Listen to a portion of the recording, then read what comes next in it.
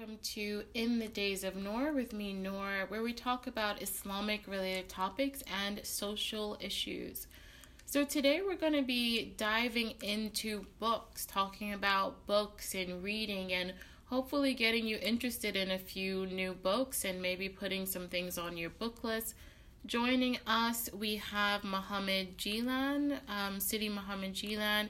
He has a very popular blog called AndalusOnline.org. He's also a speaker. He has a book club. Inshallah, he can tell us a bit more about himself. He also has a really great podcast that probably is one of the first Muslim podcasts that I got into. So I really, really suggest that you all check that out. Assalamu alaikum, Sidi Muhammad Jilan. Wa alaikum assalam wa rahmatullahi wa barakatuh. Again, thank you Thanks for having me. Alhamdulillah, thank you again for being on. As I mentioned, your podcast is one of the first kind of Muslim podcasts that I got into. When did you start your podcast? Oh, man. It's been at least a couple of years now. Mm-hmm. There was a pseudo attempt maybe 4 or 5 years ago, and I never got into it. And a couple of years back, I just decided to get more. I got some help in starting it, and I just got it going. Yeah, okay, alhamdulillah. So you started it. Yeah, why do I feel like 2014 sticks out? I'm not completely sure. But a couple years... Actually, I'm just going to check now. Because okay, yeah. I don't... 2016, the first podcast that I put out was March 14th, 2016. Okay. But there was... 2014, there was a little kind of a false start, I guess, if you will. Was that the one on technology? No. The one on technology is that was after I'd already... That was like the 9th episode. Okay. But 2014 there was kind of an attempt of trying to get something going, and I initially put out a couple of the episodes or a couple of lessons from an Aqidah class that I taught. Okay. But I never really got going with that too seriously until back in 2016, just for whatever reason. I don't remember the exact impetus for it, but alhamdulillah, just felt the urge to do it, and just it's been going on ever since. Alhamdulillah. And it's simply Muhammad Jilan podcast, right? Yeah, so if you just put in the last name is Ghilan, and just put in my name on iTunes or Stitcher or the various podcast platforms, you can find it there. Yeah, alhamdulillah. I highly, highly suggest it. So, and then your blog, AndalusOnline.org. When was that started? When was the blog started? I think that was actually around the same time that I started getting it going. I want to say probably around September 2016 is when I got that launched. Before that, I had muhammadjilan at .com, and that was just static. Yeah, that was a static blog, and then I moved a bunch of the stuff, and because I wanted to expand a little bit and add more things to the website, so I got a whole thing with AndalusOnline.org, and that's when I started to get the podcast incorporated. Just a little bit more about you. So clearly you have an Islamic studies background. Did you study in a particular place, and when did you get started studying Islam? The start of the study itself, or the trigger for all of this, was I think it's not that uncommon. It started with 2007. I attended the Revival of the Islamic Spirit Conference in Toronto, and the Knowledge Retreat afterwards. And that was my first kind of direct exposure to sitting with scholars and kind of getting a sense of what it means to sit with people who studied with people. And so I started kind of pursuing that through there. And then when I got back into my city, Victoria, I got connected with a teacher there who studied in Mauritania. And that remains my kind of primary teacher. He's the one that I always go back to for any counsels or advice or check in.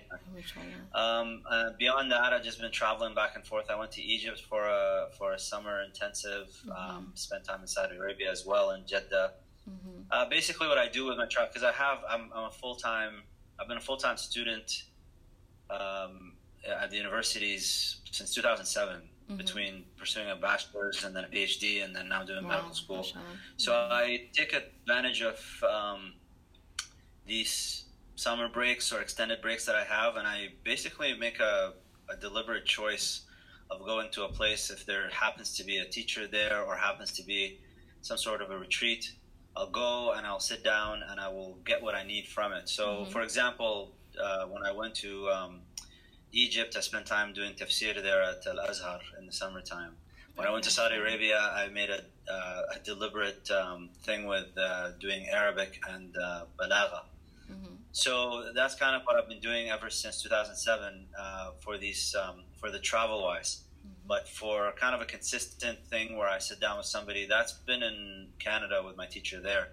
And that was actually, and I mentioned this before in different episodes, so I apologize to those who might have heard this before, but for those who haven't, it was actually Imam Zayd who stopped me from going to Mauritania full time. Because I had an acceptance to the PhD program for neuroscience at the University of Victoria, and I was debating. I just finished my bachelor's at the time, and I did well. And I asked Imam Zayd whether I'd really like to go and just do Sharia full time, kind of a thing. And what he said to me at the time was, and that was back in 2009. He said, the Sharia is not a thing that you go and do for a short period of time. It's not a degree program. It's not some sort of certificate. Sharia is something you do for a lifetime, and you do it. And as long as you do it with teachers, that's really all you need. You don't need the validation of a piece of paper. But in this day and age, we need to have Muslims who have both legs in one leg in each field, kind of a thing, and we are lacking in having Muslims who do these secular sciences at the higher levels. So if Allah opened the door for you to do a PhD in neuroscience, which is kind of a unique thing, and it's an up-and-coming thing, and it's to be called a neuroscientist is not a small feat. Then you should go through that door. Don't close doors that Allah opened for you just out of, because that would be a type of a hidden nafsani desire. It's a hidden egotistical desire. You're actually running away from a challenge that's presented to you, and you're trying to hang it on I want to go pursue Sharia. So subhanAllah, when I went back, just continued my studies with my teacher, and Imam Zayd's advice actually bore a lot of fruit.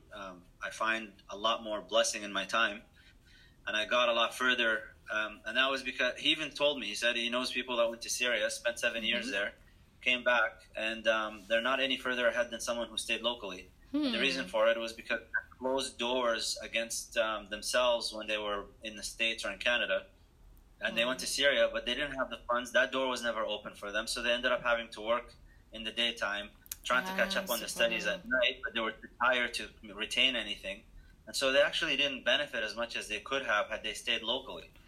And the Sunnah, generally speaking, is you need to exhaust your local resources before you go off to some place seeking something else.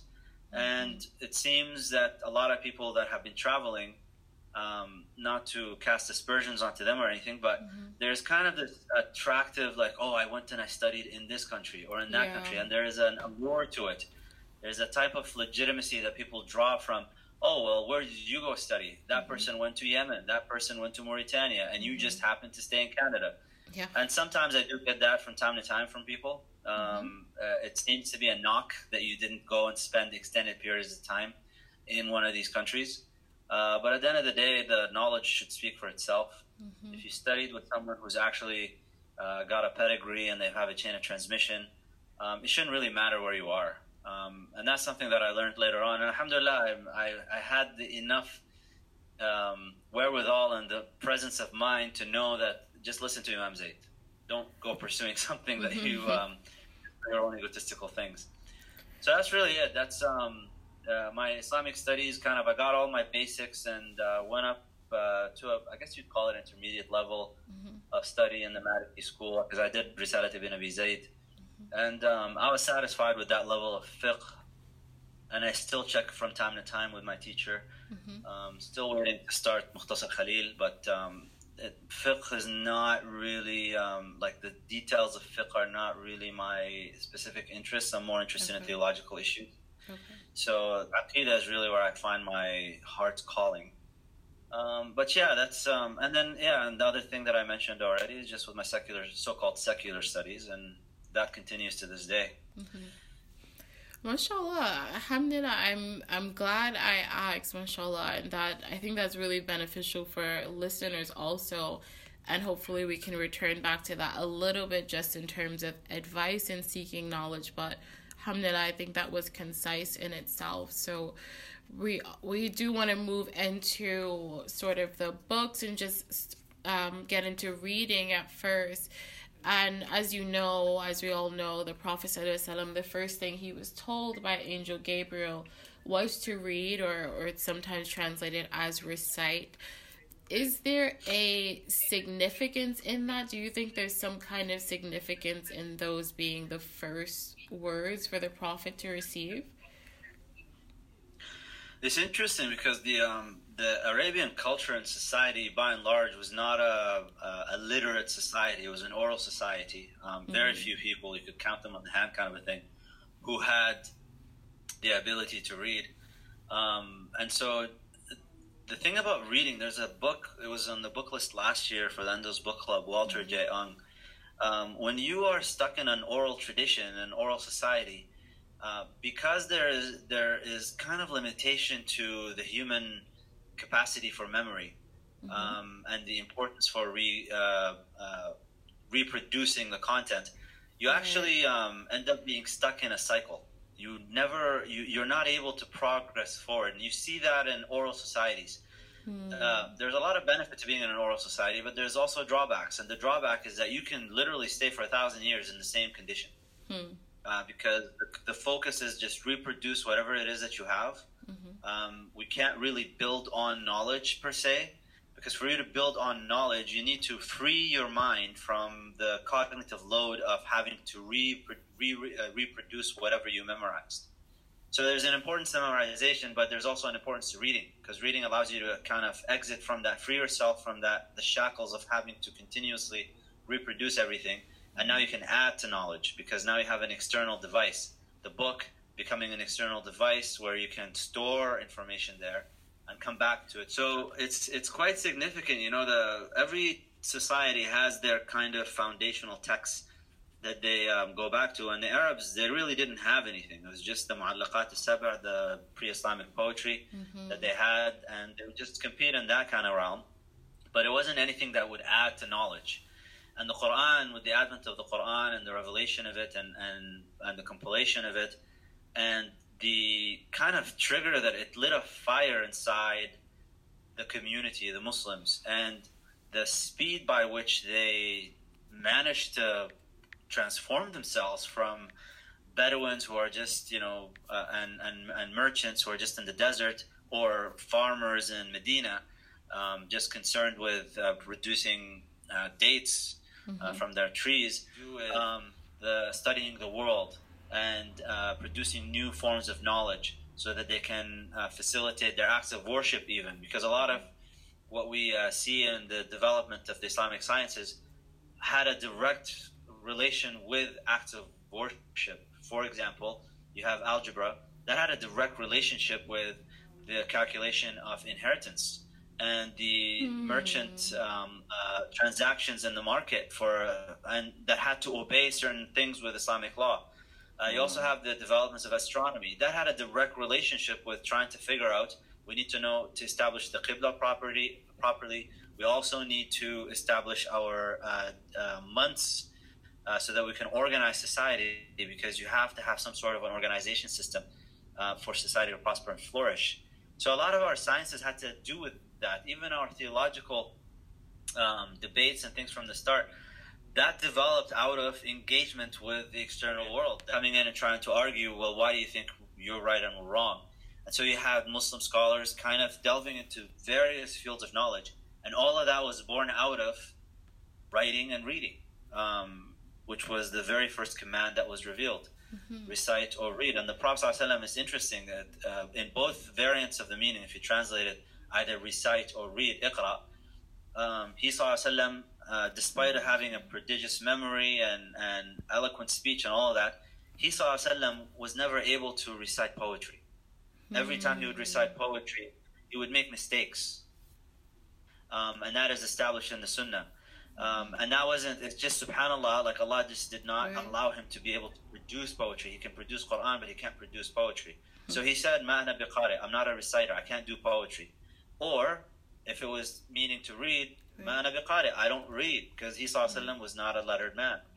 So, for an unlettered man to give rise to an ummah of read, where we had massive libraries, that what the Mongols did in Baghdad to cross the river, because they wanted to cross the Euphrates River, I believe it was, they just took the books from the library, and it had so much content, they had so many books, that they were able to create kind of a false bridge for the horses and the people to cross.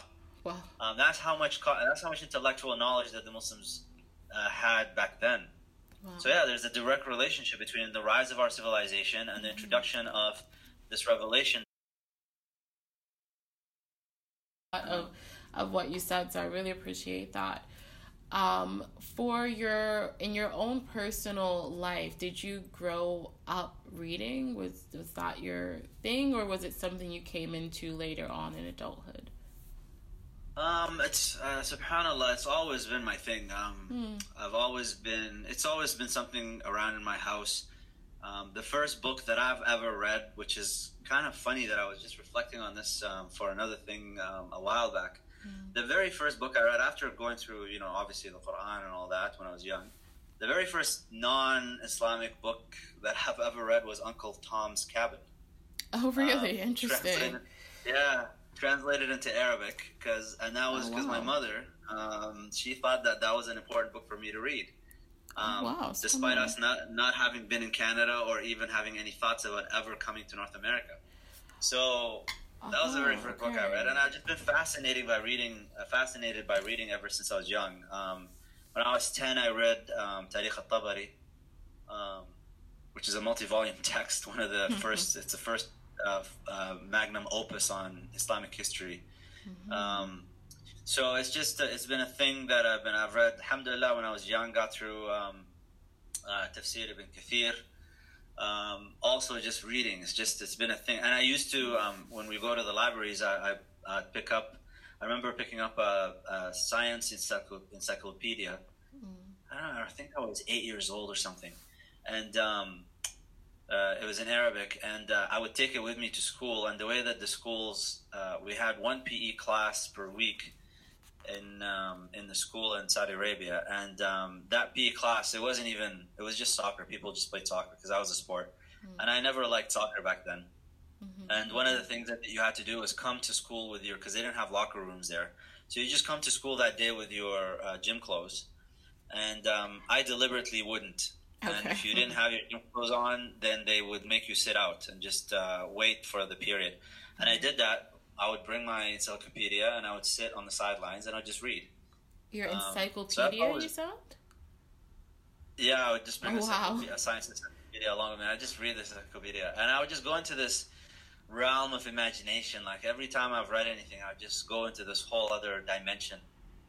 Just imagining how things were if it was a history text, or imagining how things could be if it's a scientific text. And yeah, so it's been something that I've been kind of, ever since I was young, I was drawn to. And yeah, alhamdulillah, it's been great. It's been enriching. MashaAllah, that's really amazing. So I wanted to ask you, and this, I'm a English teacher now in high school, and I was having a conversation with one of the kids about video games. I didn't grow up playing video games, so I'm so like out of the loop in that world.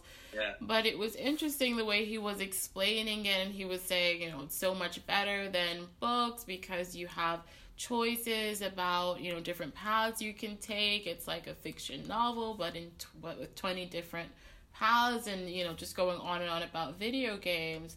And it's interesting because he made a good case for video. I'm sure there's a lot of negative things about video games, but he certainly made a good case for them, at least as opposed to fiction books. What would you say in our time, especially if you're talking to a younger person, was the case for books with so many other forms of entertainment and even information available? We live in an image-based culture now, and video games are just a manifestation of that. And the problem with image-based culture is, despite the illusion that they give you, you know, they say a picture is worth 1,000 words, and it gives you this idea that you can enter into the realm of imagination and it expands your horizons. It actually is the opposite way around. Once I present you with an image, I've now constricted your ability to imagine, because I'm telling you this is the image that you need to have in your mind. Whereas if I give you a book and it's a fiction book and you read it, when you read a fiction, I hate it. I don't. If I read a book and they make a movie about it, I don't go watch a movie. Because when I've done that, it was absolutely disappointing every time. Because what happens with, and this is actually a good analogy or a good example to use in this argument. Every time you read a book, you watch the movie, you're disappointed. Why is that? Well, when you read the book, you had an image in your mind. You imagined how the events unfolded in the book. You imagined the characters. You constructed them in your mind's eye the way that you thought that they would look like. But then when you go watch a movie, they're now presenting you with, this is how you need to imagine this scene to be. This is how this actor looks like, as opposed to how you imagine the actor look like in your mind. And so in a way, it's actually disempowering. Let's just eliminate one aspect of the description of the character, race. And I just describe the character as, if it's a male character, it's a big, muscular, dominating, strong, blah, blah, blah. Well, a black kid is going to imagine this character as a black man. And a white kid is going to imagine as a white man. And an Asian kid could imagine, depending on the language as well, that this thing is being constructed in. So now you're freeing people to imagine the way that and they can construct now. They can create their own reality out of it, and they can enrich their own imagination the way that they think it should work. They're now able to think outside of the box. But once you give them an image, you've boxed them in, and you're saying, this is what a hero looks like. It's a white man who's about 6'3", and he looks like this, and his dimensions are like that. And beauty is this white woman who's blonde, who's this, whatever the case may be, however the culture constructs him to be. So, yeah, you could have multiple paths, and it's like a fiction thing. But the other thing about it is you're actively engaged in the video game for choosing these things, as opposed to being someone who's having to anticipate how the story is going to unfold. There's a difference between the two. So from an imagination perspective, a culture that reads is actually a much more creative culture than a culture that just looks at images. In a book, there's a lot that you can work with in your imagination and imagining, I guess, how the characters look, and maybe reflecting and asking questions of the book.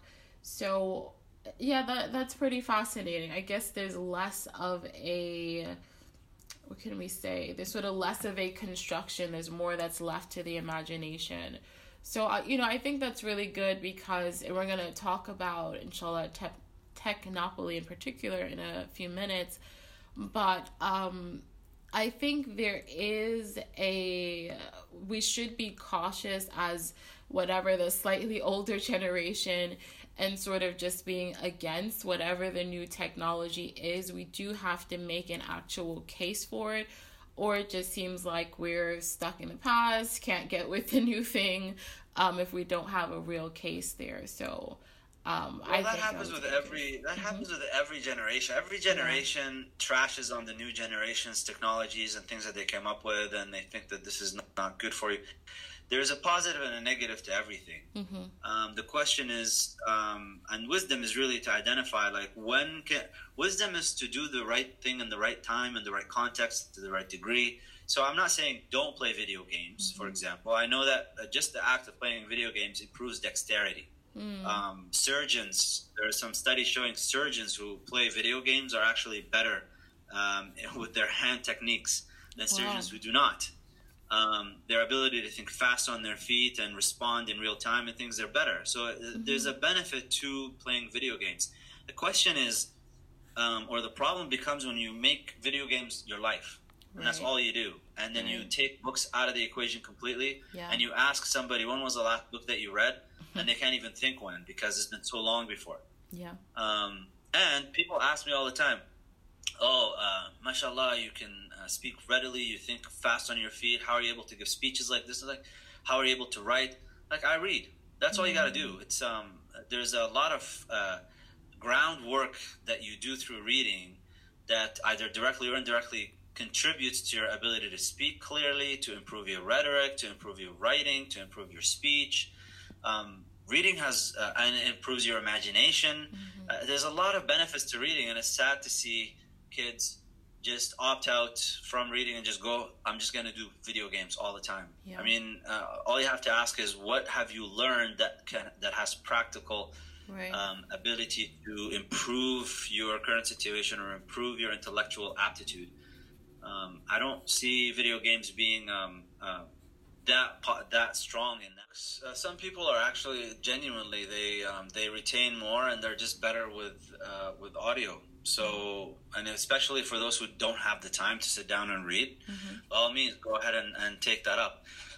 But when it comes to reading ebooks versus hard copied books, on the one hand, I am old school. I do prefer the hard copies, even though I have multiple soft copies of things. I prefer to have the hard copy because I like to write on the margins, and I like there's actually what's the term here? There's a physical kind of relationship that you have with the book itself, the smell, tactile relationship. That all of that actually influences your brain function. So when you're reading, you create stronger, and this has been shown through research. People who read ebooks versus reading a hard copy book, a hard copy book, you will retain more of it. You will have clearer memories of it versus an ebook. And we also know through eye tracking, you can see how people read. When you read on a screen, you read what is called an F-shaped pattern. And an F-shaped pattern is you read the first couple of lines in full, and then you start to read less and less as you go down the page from each line. And the pattern that shapes looks like an F, the letter F, capital F. So we know that reading through on a screen is not as you just don't read as much of it, and you don't retain as much of it. So for me, ebooks, I have a Kindle, I have my iPad. These are for convenience when I travel. So if I'm traveling, I don't want to carry a lot of books with me, and it's just a lot of weight. So I just carry my ebooks. Otherwise, at home, there's a lot of value to having these hard copies so that you can actually write in them and take notes in them and whatnot.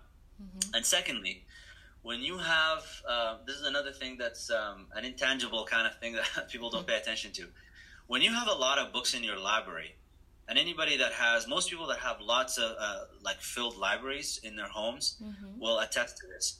We haven't read every single book in this library on the margins, and I like there's actually what's the term here? There's a physical kind of relationship that you have with the book itself, the smell, tactile relationship. That all of that actually influences your brain function. So when you're reading, you create stronger, and this has been shown through research. People who read ebooks versus reading a hard copy book, a hard copy book, you will retain more of it. You will have clearer memories of it versus an ebook. And we also know through eye tracking, you can see how people read. When you read on a screen, you read what is called an F-shaped pattern. And an F-shaped pattern is you read the first couple of lines in full, and then you start to read less and less as you go down the page from each line. And the pattern that shapes looks like an F, the letter F, capital F. Right.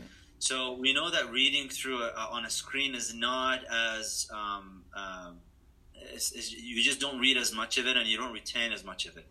So for me, ebooks, I have a Kindle, I have my iPad. These are for convenience when I travel. Okay. So if I'm traveling, I don't want to carry a lot of books with me, and it's just a lot of weight. So I just carry my ebooks. Otherwise, at home, there's a lot of value to having these hard copies so that you can actually write in them and take notes in them and whatnot. And secondly, when you have this is another thing that's an intangible kind of thing that people don't pay attention to. When you have a lot of books in your library, and most people that have lots of like filled libraries in their homes will attest to this. We haven't read every single book in this library. A lot of times you go and you buy books and you're like, you have the intention of reading them, but I have some books in my library on my shelves that they're still to read type of books. What this actually does is it serves as a constant reminder in the background that you don't know everything. That there's a lot more out there. And it's a physical reminder that your knowledge is little. And so it actually is a humbling experience to look at a library that has a lot of books versus this virtual iCloud. Yeah, it's a lot of files, but they don't have an immediate salience or presence in your face that you don't know everything. So I think you would be less likely to fall into hubristic, I know everything, like the Dunning-Kruger kind of overestimation of your knowledge. Because every time you think you know stuff, just look at your library, look at your bookshelf, and reflect on all of the texts that you haven't read yet. All of that is knowledge you haven't attained to this point. So it's a humbling thing at the same time to have physical copies. Wow, mashallah. That's a really great sort of new interpretation of that, because I think a lot of us, when we have all the books on our shelves that we haven't read yet, you kind of feel bad. You feel like maybe you wasted money or it's a waste of space. But yeah, I can't tell you how many times I've had some topic come up. And it was a book that I had bought and I hadn't read yet. And it was so relieving to go like, oh, alhamdulillah, I have the book. So then I could go immediately and pick it up and go through the thing. And so, yeah, I do feel bad. I feel a little guilty, like, man, I need to get through this book. But at the same time, it's also a humbling thing. Like, I haven't gone through these texts yet. So, take it easy on yourself. You're not that smart. You're not that intelligent. You haven't encompassed all of knowledge. And so you find yourself being silent more. It's kind of like an external tool to help you just keep quiet and not speak about everything. MashaAllah. So we know that you have a book club. Before we get into some specific books, then you have a book club called Andalus Book Club. So how do you sort of format the book club? I think it is online. So how does that work? And what are the genres that you tend to focus on? So the book club started in 2017, and the initial intention of it was to have a dual thing, to have a forum so that we can just have a discussion on this forum between the members and myself about certain ideas that the book is proposing, and have at the end of every month a live webinar where I go through the main points and the takeaways from the text itself, and then a live Q&A discussion kind of a thing with the members. That was the initial thing, and it started off well with that. And then slowly but surely, it ended up just becoming the live webinar was the big thing. The forum is still there, but it's not that active. Okay. People just prefer to come to the webinar, and just whatever questions they have, we'll just have a direct conversation there. So that's how it works right now. I'm going to try to get the forum going again, but I think it's to do with the format of the website itself and just the aesthetic. Okay. But the webinar is really where things happen. The webinars go for on average now, they're about 2-hour-long webinars. And they're held on either a Saturday or a Sunday, the following weekend after the end of the month where the book is being covered. And the specific texts that I deal with have to do with, it's really a reorientation of the mind.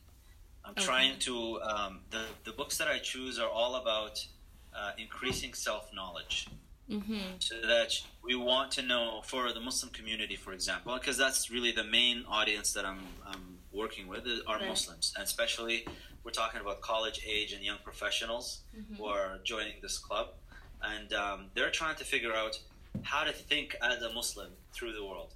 Number one, you need to figure out the forces that are shaping your thought process and why you're thinking the way that you're thinking right now.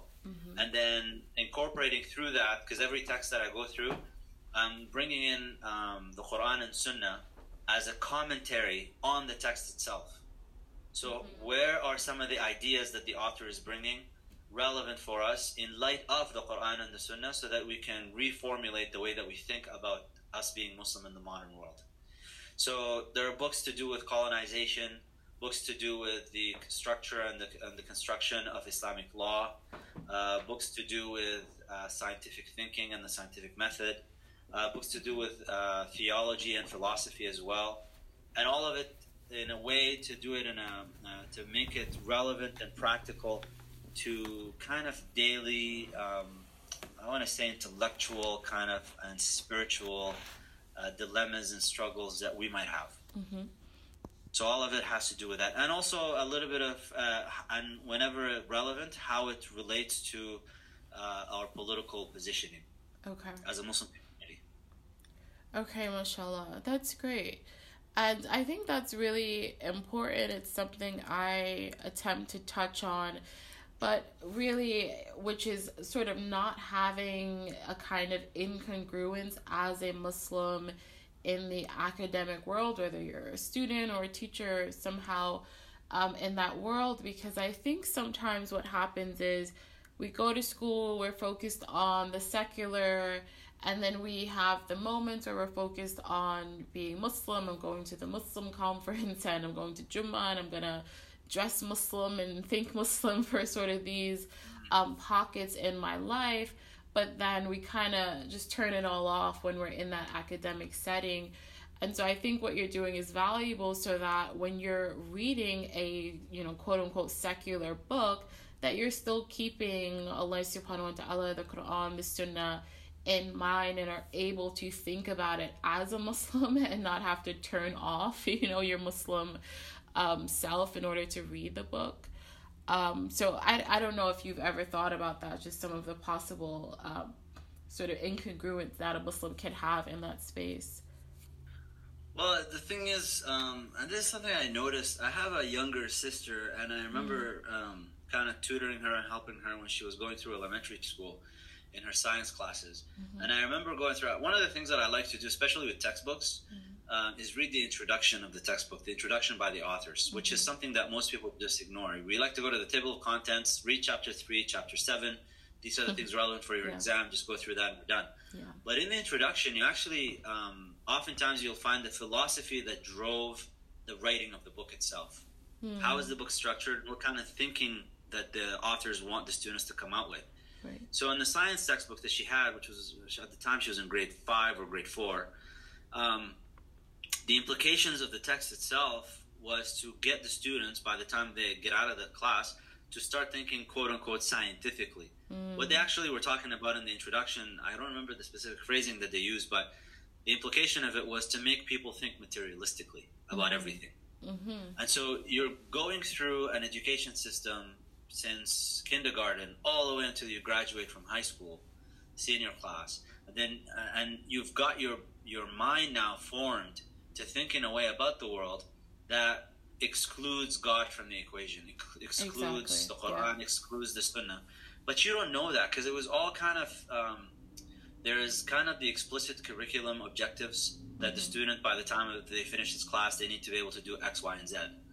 But then there's the implicit curriculum, which is the formation of this person as they finish this course. How should they become? And everybody that went through any course, they'll tell you, I've become a different person. I've transformed. And they're talking about the way that they're thinking about things. But for kids, they don't really know, because they're still going through that years of formation, and you're molding them to think in a particular way. Now, after they finish, what have they been doing for Muslims specifically? They go to Jummah every week, if they do. Come from a practicing household. They have Ramadan every year. They have Eid twice a year. They might go to the conference, the Islamic conference, here and there, maybe once, maybe twice a year. They might go to a class here and there. A scholar comes into town, but you notice that all of these things are not actually interlinked. There's no coherent kind of constancy to it. They're just kind of scattered, disconnected exposures to Islam that have no structure to them, and oftentimes they go against what they've been taught, or the way that they're derived and thinking about the world goes against the way that they're being taught to think about the world. Right. So then they go to university, they pick on a degree, and once you're at university, 18 years old, 19 years old, you're now going through this age of, shabab is like, in Arabic, it's shabbat al-nar. It's like the fire has become, you're stoking the fire now. And so now they want to do something, and they become concerned, they become socially aware, they become socially active, but they haven't been really imbibing much of the Islamic tradition of how they're supposed to think about it, because the way that we've constructed our curricula has not been, it's not going to win against the structured kind of curriculum from the school. Right. So the way that I've tried to do this book club is there's no outcome for this. I'm not trying to get you, there's no exams, there's no tests, there's no exercise for you to do. I just want people to read for the sake of reading, and to try to change the way that they think about things, and get them to think about, all right, look, how do I come up with this from an Islamic perspective? Well, you need to go and do this. You need to go and study and do these things. Where do I study? Well, find yourself a local scholar. But the thing is, we've been conditioned to think that Islamic scholarship equals fame. If the person is famous, they're a scholar. If they're not famous, they're a nobody. Yeah. Oftentimes, actually, the opposite way around. Most famous people, they're not really scholars. They just they talk a good game. I'm including myself in this, by the way. We talk a good game, but when it comes to actual teachers and scholars, you sit with them, you're like, you know your weight, you know your worth. It's not very much, if at all. So we try to teach them. I try to get the members, like, you need to study with teachers. Once you study, then you will see how you can connect all of these things together. But I think for us, we're lacking kind of a coherent parallel, because I think that's really the way that we need to have something now. There has to be something parallel that is not going to be too cumbersome, and is not going to increase, is not going to burden the students too much, because they already have to deal with their schooling, so that they can reorient themselves and reshift, as opposed to these scattered exposures to Islamic teachings that don't have much of a structure, and therefore not much of a coherence. And when push comes to shove, they're always going to default back to the way that they've been taught to think. Right. Yeah, and just the last thing I want to mention on that is that there's also, I feel like we don't have a kind of strong, maybe philosophy is how we can put it, or just way of thinking, so that we don't really even know how to approach certain texts. We kind of just know, okay, I think I don't believe that as a Muslim, but everything else we don't know what context to put it in. Like, one of the things that I'm really grateful for is that when I did go to Jordan, that the shuyukh that were there, mainly Sheikh Nuh Hafidhullah, that he did suggest to us books like Empire of Illusion and Amusing Ourselves to Death. And it made me also not feel so conflicted. I think there's sometimes we can feel conflicted about our American identity and our Muslim identity, and to realize that, there are books that I can read from American scholars that second the things that Islam is talking about, that agree with what Islam is saying, and that I'm actually not in conflict. I just have to find those people and find that research. It also just made me feel more whole as a person, I think. Well, there's a couple of things. It's like, number one, the books that Sheikh Nuh recommends are definitely, alhamdulillah, I found out after I had put them on my book list that there were books that Sheikh Nuh was recommending. So that was a good kind of positive reinforcement. I was like, all right, I'm doing something good here. But the second thing is, the Islamic tradition, unfortunately, and this is something that Sheikh Hamza Yusuf talks about, has talked about recently, it's an ossified tradition now. It's like Muslims, for us, it's like we go through a museum, the Islam museum. and then look at the artifacts, right. and we think like, oh, look how amazing this artifact looks. But the tradition was always meant to be an organic tradition. It operates based on principles.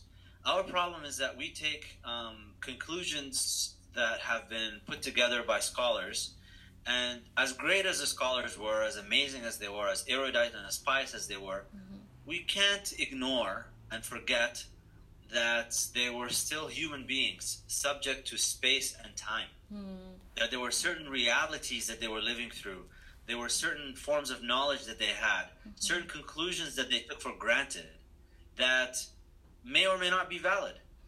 And I'm not even talking about things that are unanimously agreed upon. Right. There's also this illusion of agreement, in the sense that we have mass literacy, but we also have vested interests. Certain people that have the power to publish certain works, they give the illusion of a generally agreed upon position on something, and then they make it into an Islamic issue. Meanwhile, you have teachers now that are sharing things that are in mainstream Sunni Islam. We're not even talking about fringe opinions. But just because they didn't happen to be things that people have been exposed to, they think that you're now going against the tradition. Yeah. And you're now one of those new reformist type of Muslims. When that is so far from the truth. Politically, socially, scientifically, there are a lot of things that we've taken Islam and we ignored the principles, and we've taken the outcomes, the conclusions that past scholars have used those principles to derive those conclusions, rather than let's use the same principles, have our scholars today, and I'm not saying this is for anybody to do, I'm talking about actually people of knowledge, to take those principles and have a bit of intellectual courage. I'm not even asking for anything that dramatic. Intellectual courage to say, you know what, as great as Imam so-and-so was, this particular thing that he came up with was based on some knowledge that he had at the time, which was incomplete because it was based on human endeavors in the scientific realm, for example, that today we have more knowledge and more certainty to say that this was not actually valid, and therefore his conclusion cannot be taken for granted, and we should revisit this thing. Obviously, there are certain things that are not to be revisited because they're explicitly stated in the Quran and the Sunnah and Mutawatira, and this is not something to be discussed. But there are a lot of things that we can have a conversation about, and we should have the intellectual courage as well as just the intellectual maturity and spiritual maturity to think this is not threatening to our religion. This is just us being mature individuals and having a conversation. Yeah, mashallah, that's really, really valuable. So we do want to move through, maybe just get your take, your summary on a couple of books. These are books that I believe you have read a couple through the book club, and I think that there are a couple I put on here that you're going to read this year. So these two books I think we can kind of put together, Technopoly and Amusing Ourselves to Death, both by Neil Postman. What is it about? Why is it valuable? Why was it a valuable read to you? And why should people read these two books? I would say Amusing Ourselves to Death is important because he basically talks about the dominance of entertainment in every discourse, and how that basically takes discourse down a path of harm to us generally. So, for example, he's got chapters on politics. He's got chapters there on, I'm trying to just remember because it's been a while since we read this, but he's got a chapter on politics. He's got a chapter on religion. So specifically on those two for us as Muslims, using religion as delivering religion through entertainment. Education and he's specific. Yeah, and education as well. So education becoming through entertainment. And he basically... although he uses the Christian example, you can see a lot of parallels for the Muslim community in it. And one of the chapters that I recall one of the comments that he made about religion and Amusing Ourselves to Death, the medium itself impacts or shapes the discourse, the type of discourse you're going to have. So to give you kind of a salient example that Muslims listening to this would identify with it immediately. Every time a non-Muslim passes away, there's this whole thing about, can you pray for them? Can you not pray for them? Who's going to hell? Who's going to heaven?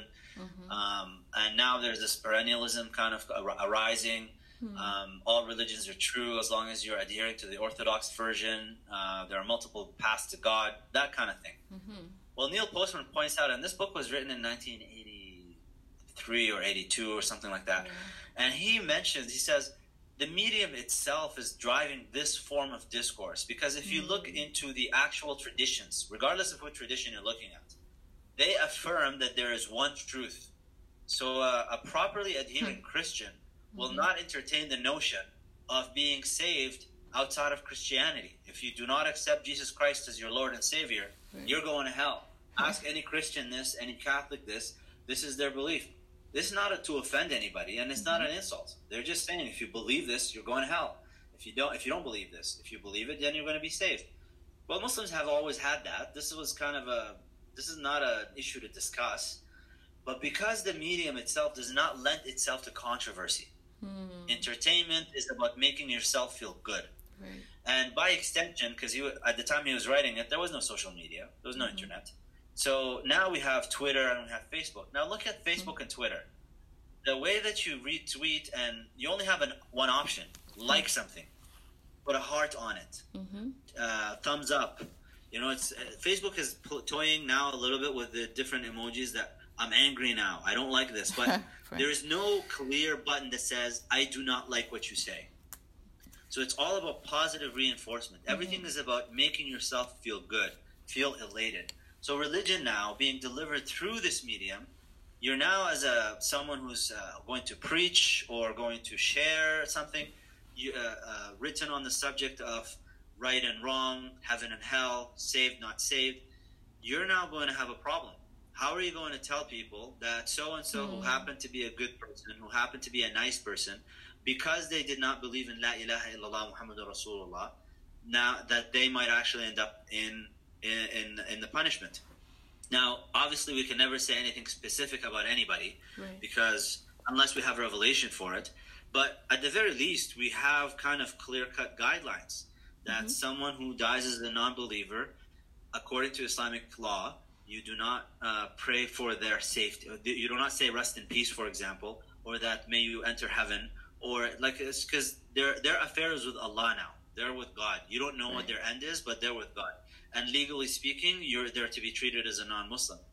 That is a controversial thing to say. That is an uncomfortable thing to say in a medium that is built on positive reinforcement, viral stories of viral feel-good stories, and all of a sudden you're coming in and you're raining on everyone's parade. You look at someone like Stephen Hawking when he died. I think it was last year that he died, and there was a big thing about Stephen Hawking, and it was like, great scientist, this and that. Yeah, great, fine, but he was also a very active proponent of atheism and trying to drive people away from God. And now you want to say rest in peace and you want to pray for him. I don't understand this kind of thing. But you understand it when you read Amusing Ourselves stuff. Neil Postman talking about this kind of entertainment, feel good. You cannot have this kind of... And he specifically cites a preacher there. I can't remember. Jimmy Swaggart, I think he was talking about in the chapter, talking about the Jews. And whether they'll be saved or not.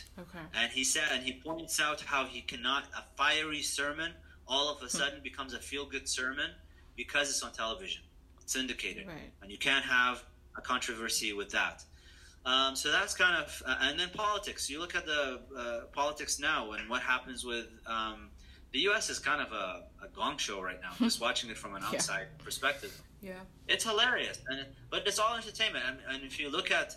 If you get past all of these things, Noam Chomsky said a few months ago, it's like Trump is a distraction. Well, you know what? The whole system is a distraction. The whole system is to basically get people to look one way while the politicians and the legislators pass laws that harm everyone in society. But you're all distracted with the tweets and with the latest comedic hot takes on whatever and whoever did this and that. So it's actually harmful to society to be in this kind of pop culture, entertainment-driven everything. You don't get anywhere with that. The Technopoly... The general gist of that book is basically talking about the ethical imperatives that are imposed on society that adopts technology without foresight and without deliberate, conscious reflection on what that technology does to you at the spiritual level.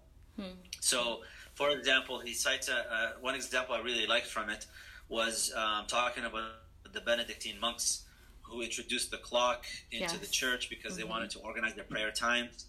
And he says that initially it was about that, but then when the French king and the Industrial Revolution came about, they used the clock to organize work schedule, and that actually became a means to control and determine when prayer times are going to be. And the thing that they were using as a tool for their own facilitation became a tool for their own oppression. And we see that in the Muslim community now.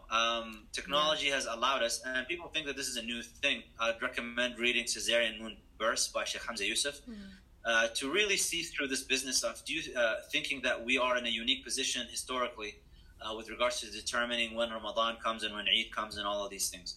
What technology has done for us is it has divorced us from the natural world, and we determine everything now based on our iPhone apps, our internet, and we don't actually go out. And if you look at all of our acts of worship, subhanAllah, it's all about reconnecting us with nature, God's creation. And one of the consequences of being disconnected from God's creation and being too connected with our own concoctions through technology is this facilitation for asking silly questions like, does God exist? Because you're not looking at God's creation anymore. You're looking at your own creation. Yeah, that is, mashallah, it's a really powerful reminder, because that makes me think of your the episode you had on technology on your podcast. And that was it was so interesting to me, because here you have Allah subhanahu wa ta'ala saying again and again to look at his signs, and that prayer is one of the most obvious times that we can reconnect with those signs, but then we choose to have this medium of time, and then time really dictating to us when Salah begins, instead of actually going outside and looking for the time. And so it's really fascinating. Alhamdulillah, Allah in his mercy allows us to do this, but there is a part of defeating the purpose that happens when we sort of use our man-made, man-constructed organization of time. So alhamdulillah, both of those books are really, really fascinating. So before I go to the next book, I did want to ask you, have you read The 4 Arguments for the Elimination of Television? I haven't read that one, and it's sitting on my bookshelf. Okay. That's a good one to read in this, on this topic. Have you read The Evil Eye? I'm sorry? The Evil Eye. The Evil Eye, no. By who? Yeah, I think the name is Playfair is the author's name. And that book it's a book from... I found out about this book from a very old lecture of Sheikh Hamza Yusuf. Wow. Interesting. And it's a brilliant book. I think Playfair is the author's name. I highly recommend that one. But I have the 4 Arguments for the Elimination of Television, and I need to get through it. Okay, inshallah. Yeah, it's alhamdulillah on the same topic, but I think it kind of takes things even further, especially both in the spiritual realm, and then also I guess you'd call it the physical realm, because he does talk about how it actually affects our eyes as well. So that's a pretty fascinating book. And when I read it back then, I need to read it again, but when I read it back then, it definitely convinced me not to watch television, and I think I stopped for a year or two, but unfortunately old habits came back.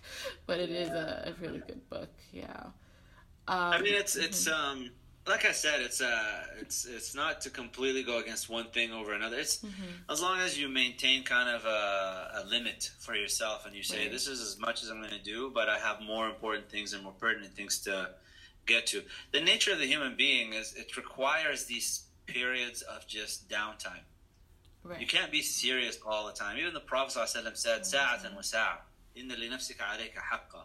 Like your nafs, we're always talking negatively about the nafs and the ego and this, but he ﷺ tells us that your nafs also has a right upon you. Sometimes you need just these periods of just let go, just take it easy, relax. You don't have to be serious all the time. That actually is part of recovery and part of rejuvenation.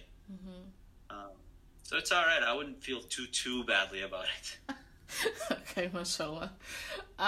So the next book is the Tao of Islam, and that's one I've wanted to read. Yeah, I've wanted to read for so long, but I haven't. And then when I check like on Amazon, it's so expensive, and then my sister won't let me borrow hers, so I have not. Yeah, she won't part with it. Your sister is good people. Your sister knows what's up. I know she does. So what is this? I know it's about gender, but what is that book about and why is it valuable? This book is a must-read, I think, for Muslims, especially those that are involved in kind of women's rights activism and all of that. Because it's basically a metaphysical treatment of gender in Islam using Chinese cosmology, which has a lot of relevant points to bear.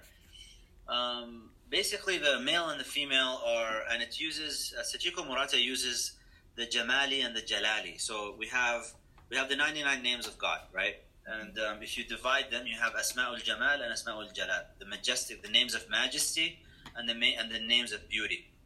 So when you hear the name Ar-Rahman, for example, the merciful, that is a name of beauty. If you hear Al-Qahhar, the overcomer, that is a name of majesty.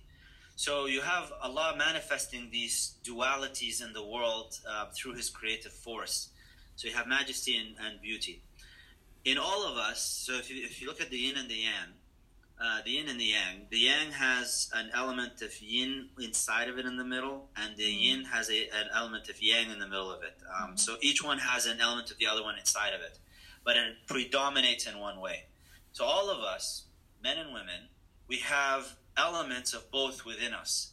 It's a matter of what predominates. For the males, for the men, the element of majesty is dominant, and we have an element of beauty that's hidden inside. For the women, the element of beauty is dominant, and they have an element of majesty inside. So there are forces in the world. The masculine and the feminine are forces in the world. And that's what Allah subhanahu wa ta'ala tells us in the Quran, that when He created everything in pairs, it's the duality in the world.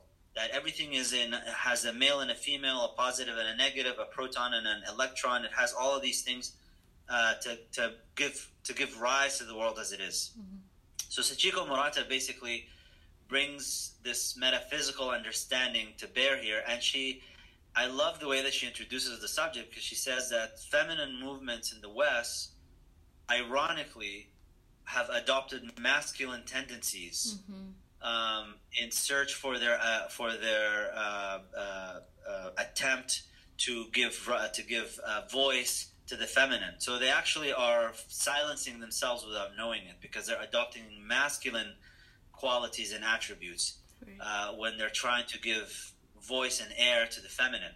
Mm-hmm. So that's really the gist of the book. The book is very thick and it's small print, dual columns in each page. Mm-hmm. She brings in a lot of Ibn Arabi's insights into it, and she brings in a lot of Sufi insight into it. She cites a lot of scholars from Iran, because she did her PhD in Iran. Okay. So she cites a lot of scholars from there. But it's quite a wonderful text to go through, because it just tells you that the search for equality is actually a misguided call. You don't want equality. You want equity. Right. Equality, it eliminates the differences. And the thing is, I mean, if you look at the Quran, when Allah talks about marriage, He talks about the coming liyaskuna ilayha, to gain tranquility with it. That from His signs that He created you in pairs, so you gain tranquility with each other. Because when you're alone, you're actually, men and women are both equally deficient, but they're differently deficient. Mm-hmm. Men have qualities that women have less of, and women have qualities that men have less of. But when you bring the two together, that's when you get the whole, and that's when you gain tranquility between the two. In matchmaking, it's always good to try to, if for someone who's in tune with these things and has self-knowledge, to know that some men, for example, might manifest a bit more of the beauty. Well, for that type of a man, you need a woman that manifests a bit more of the majesty, for you to have kind of a harmonious relationship. Because if you have two majesties together, you create a volatile situation. It's two strong personalities in that sense. So people that are in tune, and you get that through surveys and through questionnaires and things where people that are matchmaking kind of can do. But that's really the key here is that, and when you recognize that what you're good at and what you manifest more of, if that person is a well-matched person to you, they will actually accentuate these things. And there will be times when the masculine, the man, is feeling more the feminine manifesting. Those are the times where the woman is going to manifest more of the majesty as opposed to the beauty. And it goes back and forth. Reading this book was really transformative for me personally because it was just kind of a nice appreciation for how Allah created the world and how both the men and women, the male and the female, can contribute in their own way, in a way that will accentuate the beauty of the world without having to trample on each other. Right. And it seems to kind of go back to what we were saying earlier in talking about your book club. Like, if people feel like, if Muslims feel that in order to achieve women's rights, or even the conversation about women's rights is a secular conversation, it's just kind of a shame that we don't reach back to texts like this to even ask the question of, okay, what does Islam say about men and women? What does Islam say about women's rights, or how should that question even be posed? It's kind of like, I don't know, it's almost as if people don't feel that Islam addresses these issues, so they just adopt the language of the secular discourse. And well, that goes back to, you know what's interesting about this? I was having a conversation with a friend yesterday about it, and it really goes back to our education, and it goes back even to the language that we're using. We got into a tangent talking about the importance of, Allah created the world in hierarchies. He tells us that in the Quran, that some people are over others, some people have more knowledge, some people have more wealth, some people are more pious. It's just people are over others. Everything is in hierarchies. Now, Allah also tells us that He revealed the Quran in Arabic.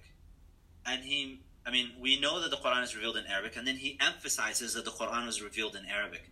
That tells you that there is a significance to language. The thing is, as we in the West discuss Islam, why are we discussing it using these secular ideologies? It's because we're using English to begin with. We're actually, if you want to use kind of the language of the colonizer and the colonizer, we're using the language of the colonizers. We're using language that is alien to us by and large. It's English. And so using that language determines the terms of engagement, determines the trajectory of the conversation and how we're going to talk about these things.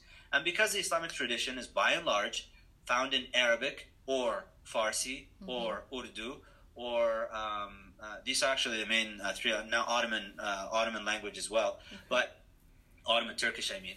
But it's really just Arabic or Farsi. And if you don't have access to these things, you're going to speak in English. Well, how much English material is available for Muslims that's traditional, that's authentic, that is sincere to the original text? Very little. So you end up having to just resort to the secular language that you have available to you, which sounds very tantalizing. It sounds very attractive because it speaks about, it's appealing to people's sense of justice, but it's using the language of equality, which unfortunately, if you use that language, it ends up oppressing both men and women. Because you're now, what is the standard? If you're going to talk about equality, what is the standard? The standard is going to be the male standard, because in a capitalist kind of post-industrial revolution society, what has the most value? It's the one who gives the most production. Well, production is going to go back to who can put in more time, who has more strength, who has more power. Physically speaking, it is what it is. The male body is physically more capable in that sense. At the very least, women, when they get pregnant, they're kind of out of, they're rendered incapacitated for a period of time from being able to work, because now they have to care for the young. They have to give birth. They have to do these things. So just by default, the male is going to be the more productive one. Well, if you're going to look for equality, your standard is going to be the male. That's oppressive to women. You're not looking for equity, you're looking for equality. Now you're going to have to deny parts of the feminine so that you can meet up to the masculine based on a standard that doesn't have to be the standard. It's just a standard that we've set for ourselves. Now, when you have the women having to meet the male standard, well, who's ultimately going to raise the men anyways? It's going to be the women. Now, if they're now rendered incapable of being able to take care of the young because they now have to meet a male standard for production, well, the young are going to suffer, and the young includes the men. So now you're oppressing both, which is a sad, unfortunate state of affairs, and that's why I would recommend people go through these things a little bit more carefully. So the next two books we wanted to discuss, A Return to Purity by Imam al-Ghazali, and Misquoting Muhammad by, is he Dr. Jonathan Brown? I'm not sure. But Professor Jonathan Brown. Professor Jonathan Brown. Georgetown University. Okay, mashallah. So what are those two books about, and why would you recommend it? Let's start with Misquoting Muhammad, because that book we did, I think it was in 2017, Misquoting Muhammad, So that one by Professor Jonathan Brown, just basically talking, if you look at the way that Muslims now interact with the Sunnah, there's a misunderstanding of what the Sunnah is, what hadiths mean, even just linguistically when you hear hadith, what does it actually mean? The derivation of rulings from hadiths, how scholars interacted with the hadiths. There's a lot of sloppy work where you have just average Muslims now just going online, Google, you go find yourself a translation of a hadith, and you pick it up, and you can now willy-nilly just kind of accept or reject on whim. Because if you don't have the educational background and the structure for how to interact with these things, the only thing you have is whim. You like it, you don't like it, you like how it sounds, so you take it or you drop it, however you wish. Right. So this book by Professor Jonathan Brown is basically a good primer on what does it mean to interact with the hadith, what the hadith represents, how hadiths were understood traditionally and classically by scholars. So I recommend, for those in the book club, they can review the recording for the webinar, because we have all the recordings for the webinars uploaded. Or just pick up the book and read it, because it will enlighten you into how you need to interact with these things. It is not enough, for example, for someone to tell you that there is a hadith in Bukhari, and therefore you need to do something. This is where the issue of schools of law come in. Right. Imam Malik had, I believe it was, I can't remember, Ibn Wahab, I believe, was the one who came to Imam Malik. And he said before coming to Imam Malik, he had studied so much hadith that he thought he was becoming misguided and he was going to lose his faith. Until he met Imam Malik, and Imam Malik taught him what the hadiths actually mean, how to apply the hadiths, when to apply the hadiths, which hadiths are to be applied, which ones are not to be applied. And so he said, had it not been for Malik, I would have perished. أكثرت من الحديث حتى ضللت ولولا مالك هلكت. I've done so much hadith to the degree where I've become misguided, and had it not been for Malik, I would have perished. So fiqh is another realm that people need to kind of appreciate, that it's not enough for you to just look up a hadith, misunderstand it, and you're looking at it in an English translation. God knows if this translation is even accredited or not, and whether that translation really encompasses the meanings of the hadith and the implications that it has, and whether the hadith itself is to be applied or not. Right. And that's where you need to follow a school of law, so that you have some consistency and coherence to your application of these things. So that's why that book is important, by Professor Brown.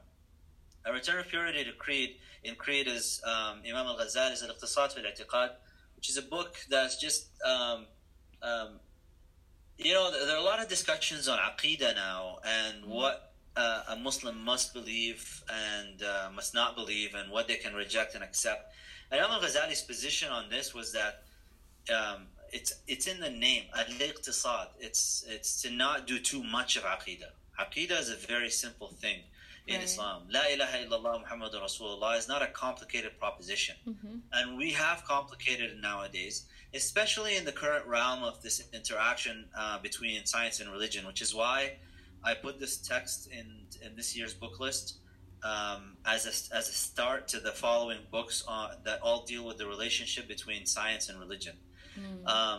There are a lot of things in science that are proposed as quote-unquote true, but we don't, as scientists, when we speak about true, we're not actually saying this is an unequivocal categorical truth. We're just talking about things that we believe with degrees of certainty about them, as Richard Feynman would put it. Some things we have some evidence for. Based on that evidence, so far we believe this. Otherwise, we believe this other thing. And it's just degrees of belief about something. We don't have categorical, we don't believe in anything in science. We just accept evidence as it is and where it points to. And we can change our minds, with where the evidence takes us. So this book is important just to kind of highlight what do you need to believe as a Muslim, and how do you need to interact with Aqidah generally speaking. A lot of us engage in discussions that actually can lead down dangerous grounds for belief, where we don't even need to engage in these discussions. They don't benefit you anything. The Prophet ﷺ tells us that asking too many questions and delving into too many details about these matters is actually what caused Bani Israel to perish and to be destroyed. So this is just about returning to the purity of what does it mean to be a Muslim, the basic beliefs, and the establishment of those beliefs. Why do we believe in these things? Because that's also another important thing. It's not enough in this day and age with all this mass education and mass literacy and people going to college to just state simply, La ilaha illallah, and that's it, and I believe in this because Allah said so. When you're interacting with non-Muslims, yes, you believe in this because Allah said so, but why do you believe Allah said this, and why do you believe in Allah in the first place? And what is the rational case for you to establish these things, knowing that you establishing that rational case is not a substitution to the fitrah, to the basic belief that everybody has in their heart, and we just to some degree or another happen to just cover it over. So that's why I put that book in this particular placement for this year. Okay, mashallah. And I know that with some, especially with Aqidah, can be, like you said, there are some scholars who would advise not even to go too much into depth with Aqidah. Would you say that this is a kind of book that someone can pick up as their first book of Aqidah, or is it for a bit more of an advanced reader? I wouldn't start with this one, but I think it's definitely one of the first kind of couple of books that one should pick up. The reason I also put it this year is because Sheikh Dr. Abdullah bin Hamid Ali translated it. And this is the translation that I'm actually putting in. And I like his translations because they're accessible. They're very accessible. It's a new translation that just came out. You can pick it up from Lamppost Productions. So I highly recommend people pick that up. It's accessible translation, not convoluted. I like his translations generally. He's got the other one with the Attributes of God by Imam al-Jawzi. So I'd say pick it up because it's kind of like I like Imam al-Ghazali 6 because it's almost like a check. You know, when you get too far and too deep into something that you maybe just shouldn't be wasting your time on, he just reminds you of, just get back to basics. You don't need to go into all these complicated things. Theology is a realm that is just for a few people in the Muslim community to deal with. It is not for everyone.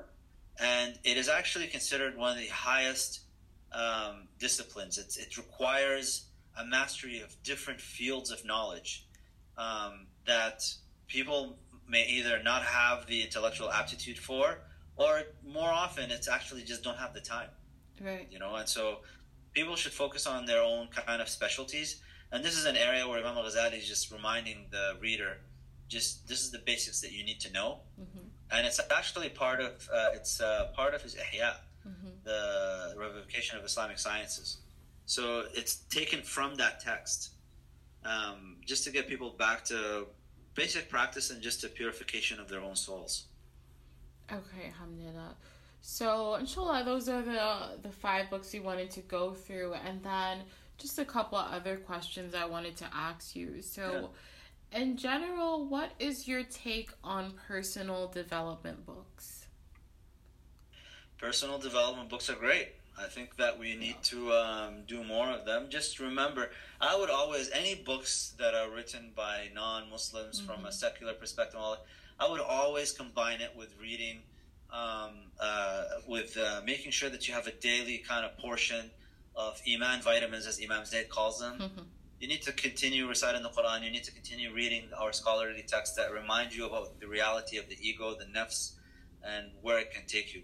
Because personal development books written by non-Muslims, when you don't have that perspective from the Islamic perspective, it's really an area where you can easily fall into stroking the ego, and just getting your ego kind of amped up and getting to think too much of yourself.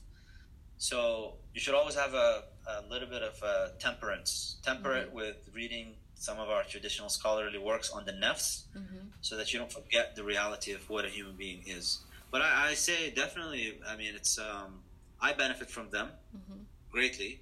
One of my favorite ones is The 7 Habits of Highly Effective People. Okay. And one of the points that was mentioned in it by Stephen Covey is one of the habits is that we focus on where we have a circle of influence versus a circle of concern. The circle of influence are things that you have immediate impact on. So, for example, in politics, you have an impact on local politics, your vicinity, your municipality, your specific city. But we have people focused on the federal level, on the grand scheme of things, where things don't really have a direct impact on you, and they forget about their local stuff. Then nobody goes to the local elections. If you have people that are concerned about Muslims, what's happening with Muslims all over the globe, which is great, and they're talking about and spending a lot of time on it.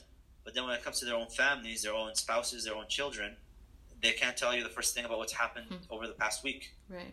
So this is kind of a flipping of, you have circle of influence, circle of concern. So when I get people asking me, how are you able to do so many things and how come you're productive? It's because I just know where I need to direct my energies. And that's something that I picked up from Stephen Covey.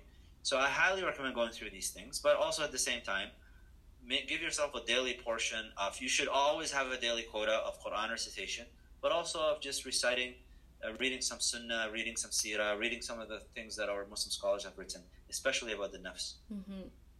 How often do you read the Quran, and how much would you suggest someone reading the Quran, like every day? How much should they read? I'm a big fan of the Moroccan method that they do in fast, which is they do a hizb, so half a juz, which is about 10 pages. They do that after subh in the morning, and then they do another hizb after maghrib in the evening. And that way they do a juz every day. And so they do a khatam of the Quran once a month, every month, outside of Ramadan. So if you're not able to do that, at the very least, you can do a hizb every day. So you can do 5 pages in the morning and 5 pages in the evening. And a hizb in Arabic, hizb is the amount of water that you need to sustain life in a desert for a day. Wow, and the dunya is really a spiritual desert. So I would recommend do 5 pages in the morning, 5 pages in the evening at minimum. Especially if you're not someone who regularly recites and you're about to pick that up. Don't overwhelm yourself. The Prophet ﷺ said, أَوْغِلُوا فِي هَذَا الدِّينِ بِرِفْقٍ, delve into this religion gently. So start off with 5 pages in the morning, 5 pages in the evening. We all have that time. Nobody can say that they don't have time. Alhamdulillah, I'm busy, but I find the time to do what I need to do. So I'd definitely recommend, don't leave the Quran just till Ramadan. You need to have a daily allotment, a daily portion, a commitment. Look at all the time that you spend, and subhanAllah, now with the iPhone telling you, or these different phones telling you how much time you spend on social media and how much screen time you're spending, you can easily take 15 minutes out of your day for the words of Allah. We waste a lot of time, and so there's actually no excuse. You have to let yourself know, your nafs know, there is no excuse. It's just spiritual slothness, just being spiritually lazy. So make a commitment, especially in the morning. You're going to find it a lot easier to do it in the morning than in the evening.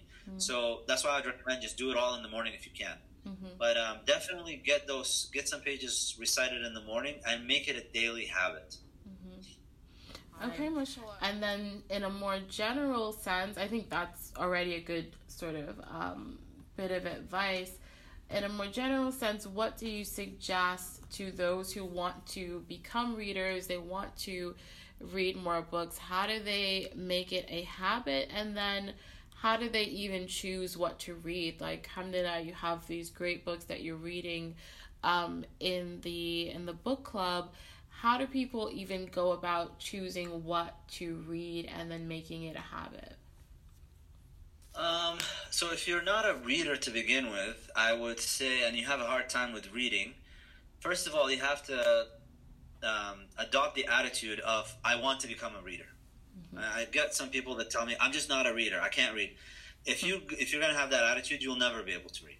So you have to adopt the attitude, have a change of mind and an attitude that I want to become a reader. Once you do that, sit down for let's start in small portions. Do 20 minutes at a time, read a bit, and leave the book in an exposed place and with a bookmark. As you read, I would recommend take a pen. Don't be shy. Take a pen and write in the margins any thoughts that you have when you're reading a particular passage. So that way you're actively engaging with the book, so that you can make it something of an activity, of a conversation with the author. And dog-ear, if you need to, dog-ear or bookmark pages that you really like, highlights passages that really stand out to you. But start with small books and build up. Just like anything, when you go and do any activity that you're not used to, they always tell you, start small, start slow, and build up to the point where you finally will find yourself picking up books that are 500-600 pages long, and you'll browse, you'll breeze through them with no problem.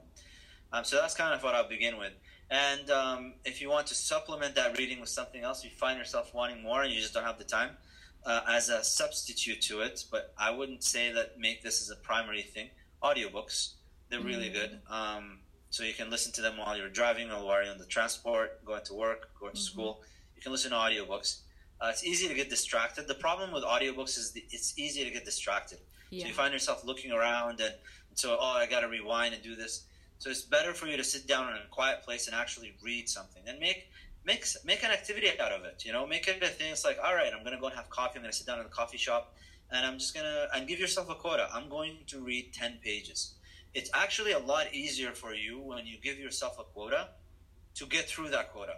But if you just give an open-ended things like, I have this book that's 150 pages and I'm just going to read whatever, you might end up reading half a page. But if you tell yourself, let's break it down. I want to read a book a month and this book is 300 pages, then I'm going to read 10 pages a day.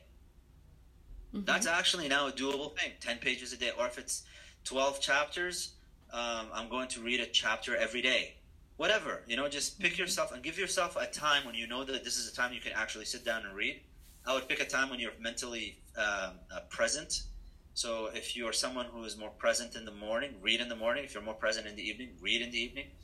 And just incorporate it into your lifestyle that you are not going to get out of the day, you're not going to finish your day, you're not going to go to bed until you've done some reading of some sort. Even if you're absolutely exhausted, read a page. At least it's part of your routine. Right, mashallah. Those are really good tips. Jazakallah khair. Thank you for being on the podcast, Sidi Muhammad Jilan. Do you teach classes anywhere? Is there anywhere people can study with you? So there is, obviously we've talked about it enough, the Andalus Book Club. So that's a monthly thing that I do for 2 hours or so with the members. And the conversation, it does center around the particular book, but it does go off onto other relevant tangents from there. The other thing is we're looking, for those of you who are going to be in Brisbane, we're looking at potentially starting something in April. It's going to be a weekly thing, but there's more details to come with that. Those who are in Sydney, with Mizan Avenue. So there are intensive retreats that are being planned. Just waiting for them to get back to me with when and where. Other than that, I'm still kind of toying with the idea of doing an online course. This is going to be announced in the near future, inshallah, but that's just still in the works. So we'll let you know. Okay, alhamdulillah. So again, Muhammad Jilan, his website blog is called andalusonline.org. You can go on the iTunes podcast app and find his podcast. Just type in Muhammad Jilan, and you can also find him on Facebook and Twitter. Thank you all for tuning in, and take care. Assalamu alaikum.